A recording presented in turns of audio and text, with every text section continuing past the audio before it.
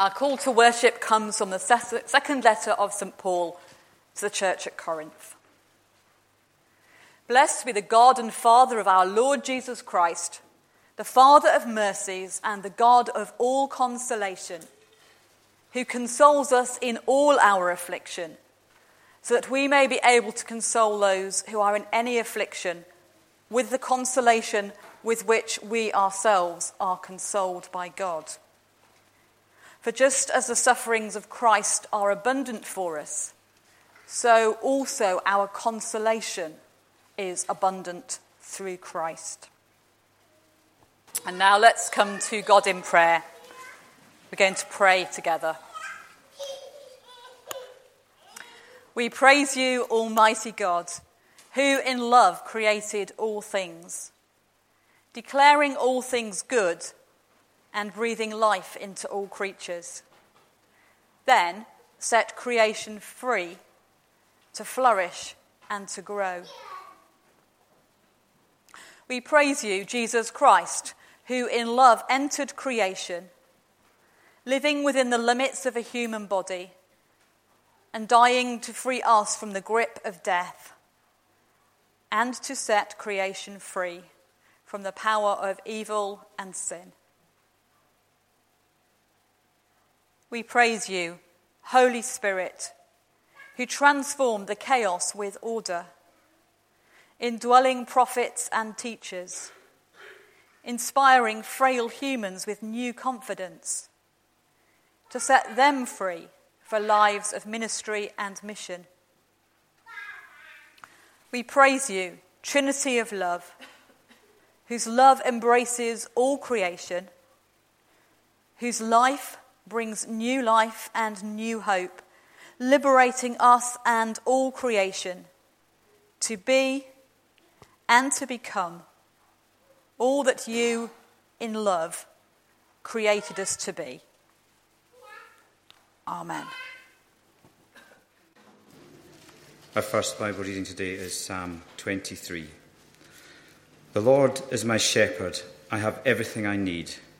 He lets me rest in fields of green grass and leads me to quiet pools of fresh water. He gives me new strength. He guides me in the right paths as he has promised, even if I go through the deepest darkness. I will not be afraid, Lord, for you are with me. Your shepherd's rod and staff protect me. You prepare a banquet for me where all my enemies can see me. You welcome me as an honoured guest and fill my cup to the brim. I know that your goodness and love will be with me all my life, and your house will be my home as long as I live.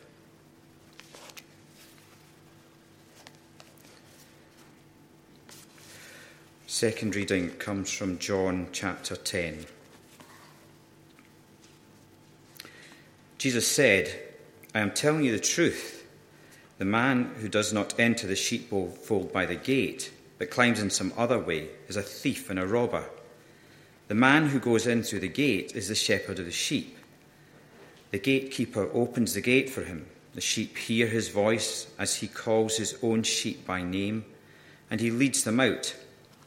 When he has brought them out, he goes ahead of them, and the sheep follow him because they know his voice. They will not follow someone else. Instead, they will run away from such a person because they do not know his voice. Jesus told them this parable, but they did not understand what he meant. So Jesus said again, I am telling you the truth. I am the gate for the sheep. All others who come before me are thieves and robbers, but the sheep did not listen to them. I am the gate. Whoever comes in by me will be saved, and they will come in and go out and find pasture. The thief comes only in order to steal, kill, and destroy. I have come in order that you might have life, life in all its fullness. I'm going to start with a question this week. What have a 20th century Austrian Jew, a 2nd century bishop from Gaul, and a Victorian pietist poet got in common? Well, you won't know the answer, because the answer is basically that it's quotations from each of them that came to mind as I was reflecting upon our theme for this week and the associated Bible readings. And I hope that at least a little bit that will be helpful for us as we begin to think about this idea of life in all its fullness, or fullness of life, or abundant life, or a life of abundance, depending how you translate the phrase that Jesus says. Like a lot of ministers, probably most ministers, I have on my bookshelf upstairs several anthologies of poems, readings, and sayings that might be useful for use in funeral services. That probably sounds a bit morbid, but there you go, that's one of the things that ministers do. And there is one saying quoted from Viktor Frankl, which I find to be very helpful, especially if it seems that somebody's life has ended prematurely due to illness or accident. Viktor Frankl observes this: "We cannot, after all, judge a biography by its length, by the number of pages in it.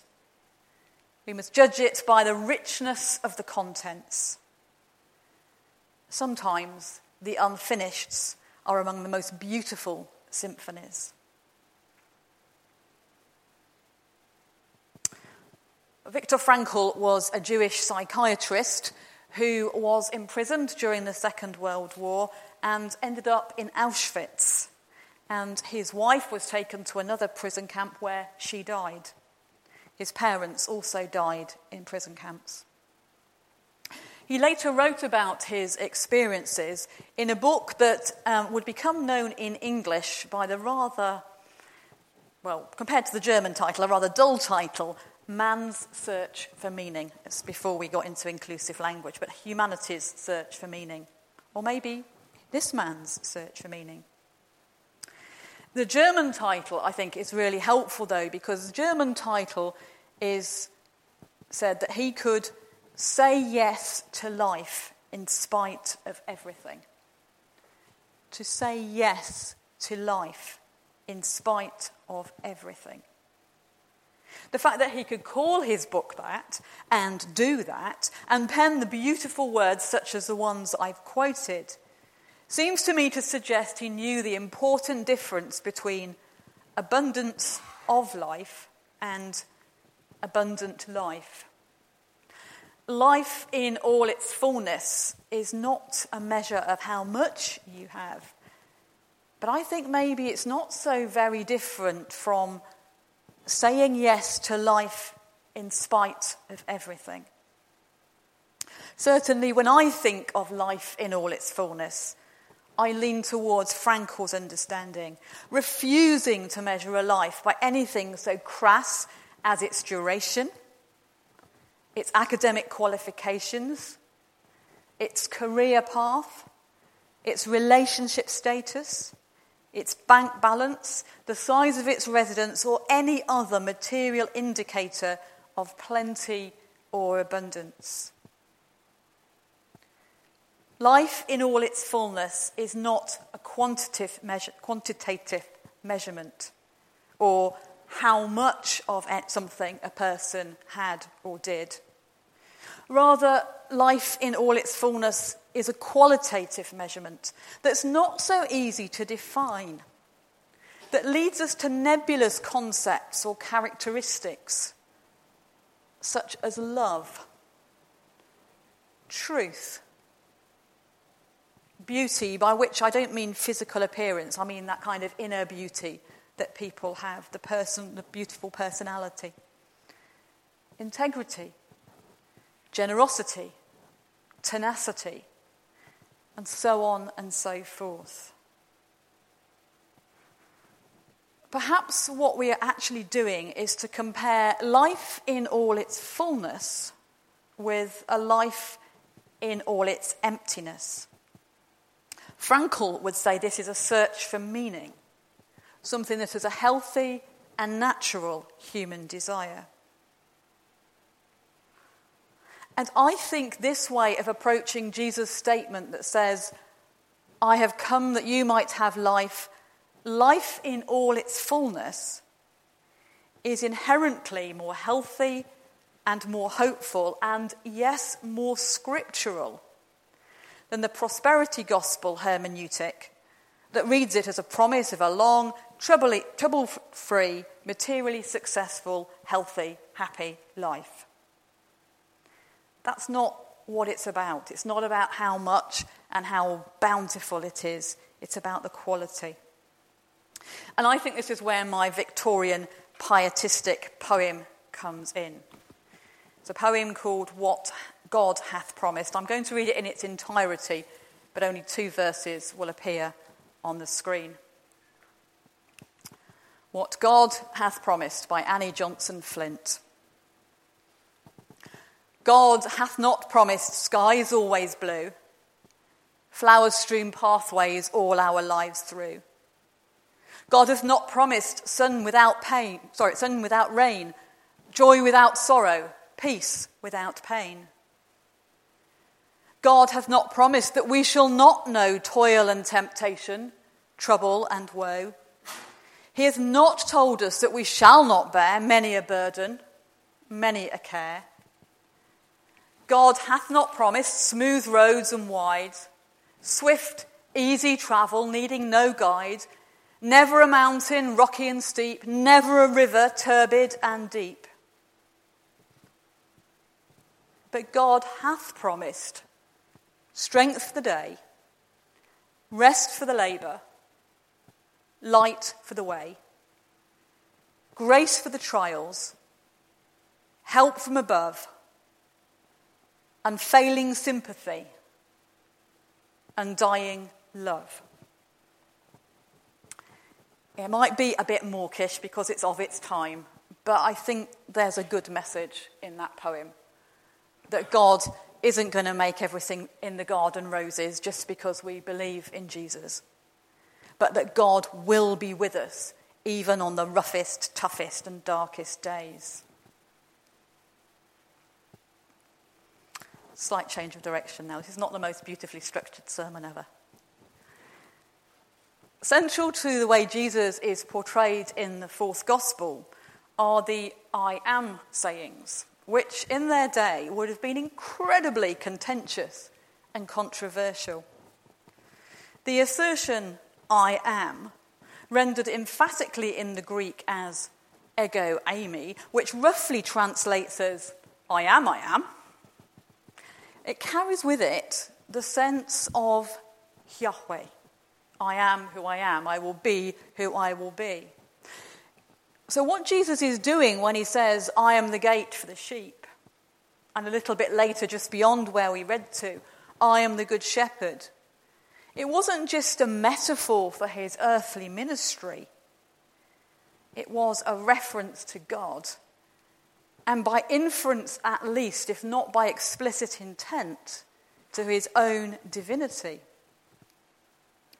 I am the good shepherd is only ever so slightly different from the opening words of Psalm 23, which in English says, the Lord is my shepherd, but more accurately from the Hebrew comes as, Yahweh is my shepherd. I am is my shepherd. The statement of life in all its fullness comes from the context then of Jesus' self-identification with the shepherd of Israel. The God who has already accompanied his people through challenges of Exodus. And that's to some degree recalled in Psalm 23 with this imagery of pastures and water and valleys. God who has accompanied the people through the struggles of an emergent monarchy, a divided nation, an exile, a return home, and now a Roman occupation.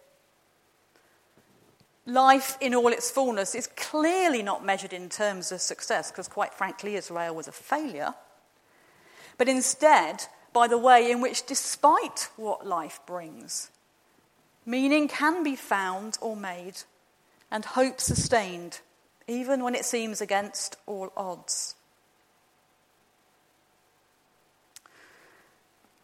I don't know about anybody else, but back in the day, as a child, we were made to learn some chunks of scripture by rote. And Psalm 23 was one of the ones that we had to learn. Probably in the KJV version, but I now have a slightly muddled version in my head. And I think it was a good thing for us to learn that psalm. It's short enough to memorize. The imagery of the shepherd and the sheep is easy enough to understand and is still relevant today. As we saw earlier, shepherds and sheep still do pretty much what they've always done. And above all, it carries within it this message of God's presence in the whole of life, both good and bad. The promise that ultimately all will be well, and all will be well, and all kinds of things will be well, as Teresa of Avila and T.S. Eliot put it. Fullness of life, not as a trouble-free perpetual bliss then, but as raw experience transformed by the presence of God within the struggles, within the questions, the doubts, or the sorrows. And I think that's a good message for us to keep in mind as we travel through life. Now, you already know all of that. I'm not telling you anything that you don't know. We all know that life isn't always easy, and we each will face our own demanding challenges. Perhaps what we need is not so much a reminder of what we already know, but a new angle, a new way of working with this idea that's liberating and encouraging. Some of you sometimes find your way up to the vestry and notice a set of postcards and pictures on the fireplace. Most of them are decidedly flippant, not to everybody's taste. But in amongst them is a quotation attributed to the 2nd century bishop, St. Irenaeus, which translated into English is, "The glory of God is a human being fully alive." And the second half of the sentence, "and to be alive consists in beholding God." But it's the first part that particularly struck me. The glory of God is a human being fully alive. Might it be that what Jesus is saying to his followers, that he wants them to have the opportunity to be fully alive, to be fully human, to be fully the people God created them to be, and in being fully who they were, then to reflect the glory of God in all circumstances? It's one thing for us to reject the prosperity theology that equates material blessing with fullness of life. And it's another thing to say, well, we actually think that life in all its fullness includes the hard times as well as the good times. But there's still a third question, isn't there? Are we actually fully alive?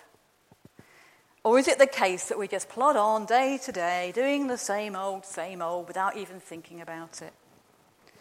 Is it possible that we're so risk-averse that we are, at the very best, people whose lives are half full, and at the worst, people whose lives are nearly empty? What might fully alive look like for any of us? I'm always very reluctant to use my life story in sermons, and this week I've wrestled a bit with what of my story to share as was appropriate and helpful and was not just endless self-indulgence. But the truth of the matter is, being diagnosed with a life-threatening illness 4 years ago was at the very least a wake-up call. Whilst I was treated with curative intent, there are no guarantees. And even though thus far I am fit and well, and as far as anybody can tell, have no evidence of disease, nobody can give me a life expectancy. The best they can do is say, well, on average, your chances of living 5 years or 10 years are this. And those numbers aren't especially fantastic. Being told that your life may be cut significantly shorter is a sobering thought. It forces you to reevaluate your priorities and say, well, what is really important? What do I want to do with the rest of my life if it might only be this long? One of the surprises I got once I got over the shock was it was actually really liberating. It gave me the freedom to let go of certain internal debates as ultimately futile. I wasn't going to spend what time I had debating whether this or that fine point of theology was right or not. It freed me to be a little bit more spontaneous, to have a little bit more of a carpe diem, seize the day attitude. Now, don't get me wrong, I didn't suddenly turn into a thrill seeker, and I've never drawn up a bucket list. It doesn't work for me. That's not who I am. But it did force me to think what it means for me to be fully alive. How do I live my life as fully as possible so that when somebody one day measures it, it will be by the quality and not the quantity.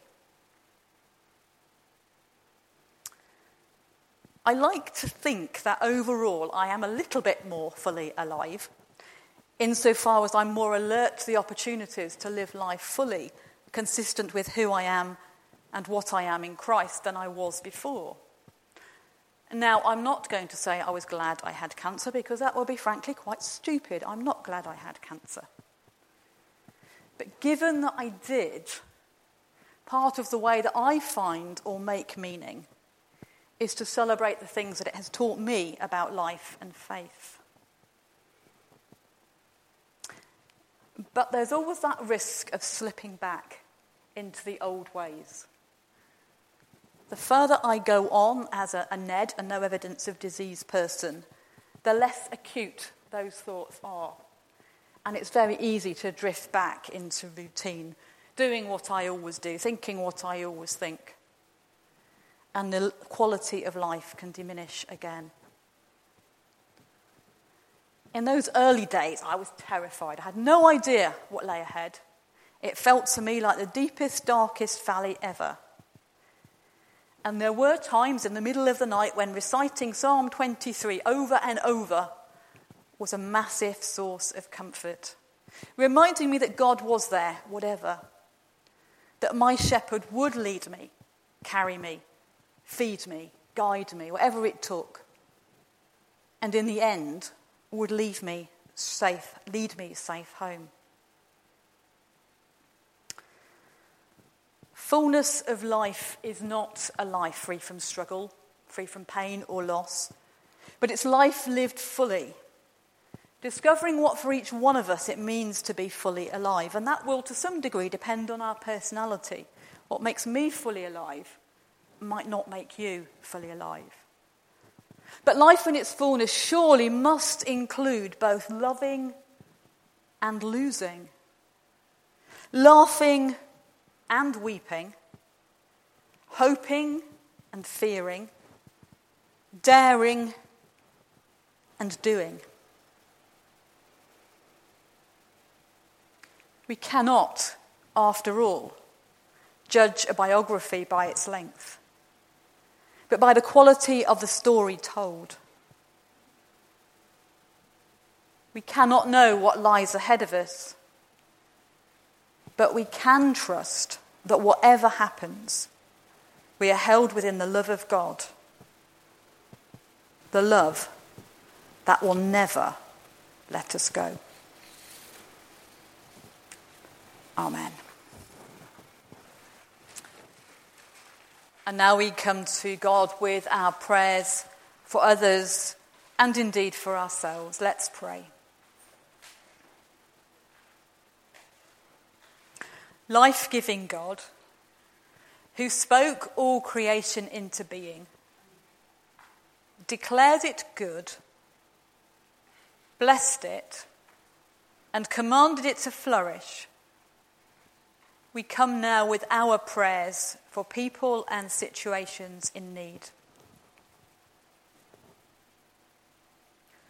We pray for our society, ensnared by a culture of consumerism and materialism. Thinking especially of those who find themselves trapped in prisons, perhaps of their own making, overcommitted, exhausted, frustrated, and dehumanized, whose once exciting dreams and ambitions have morphed into tyrannical oppressors, whose once fulfilling life has descended into meaningless drudgery, whose once delightful relationships have degenerated into dull routine, who feel that life is passing them by, unable to see any way out of their circumstances. Bringer of life, spring the trap and set folk free.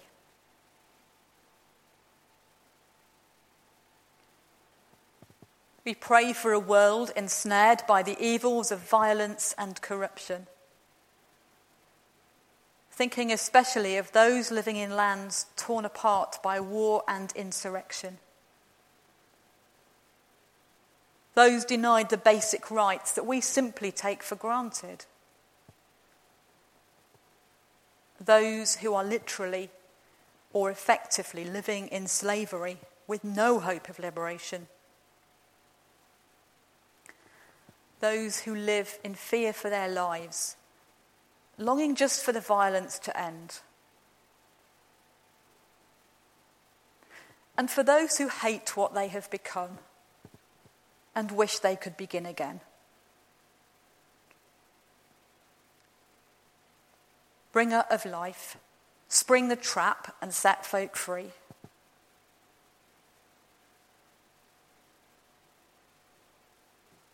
We pray for those known to us, ensnared by feelings of hopelessness or helplessness, thinking especially of those whose lives are limited by frailty or sickness of body or mind, those who feel worthless because they can no longer do what once they did, those who feel isolated or abandoned because of changed personal circumstances, those who feel frustrated or angry when they see others living seemingly carefree lives, and for ourselves in our private prisons and public pretences. Bringer of life, spring the trap and set folk free. Living God, the good shepherd who guides, protects and sustains all creation, whose spirit breathes refreshment into the furthest reaches of our being, who in Christ makes us fully alive. Accept our prayers, which we gather together in the words Jesus taught his followers, saying, Our Father, who art in heaven, hallowed be thy name. Thy kingdom come, thy will be done on earth as it is in heaven. Give us this day our daily bread, and forgive us our trespasses, as we forgive those who trespass against us. And lead us not into temptation, but deliver us from evil. For thine is the kingdom, the power and the glory, forever and ever. Amen.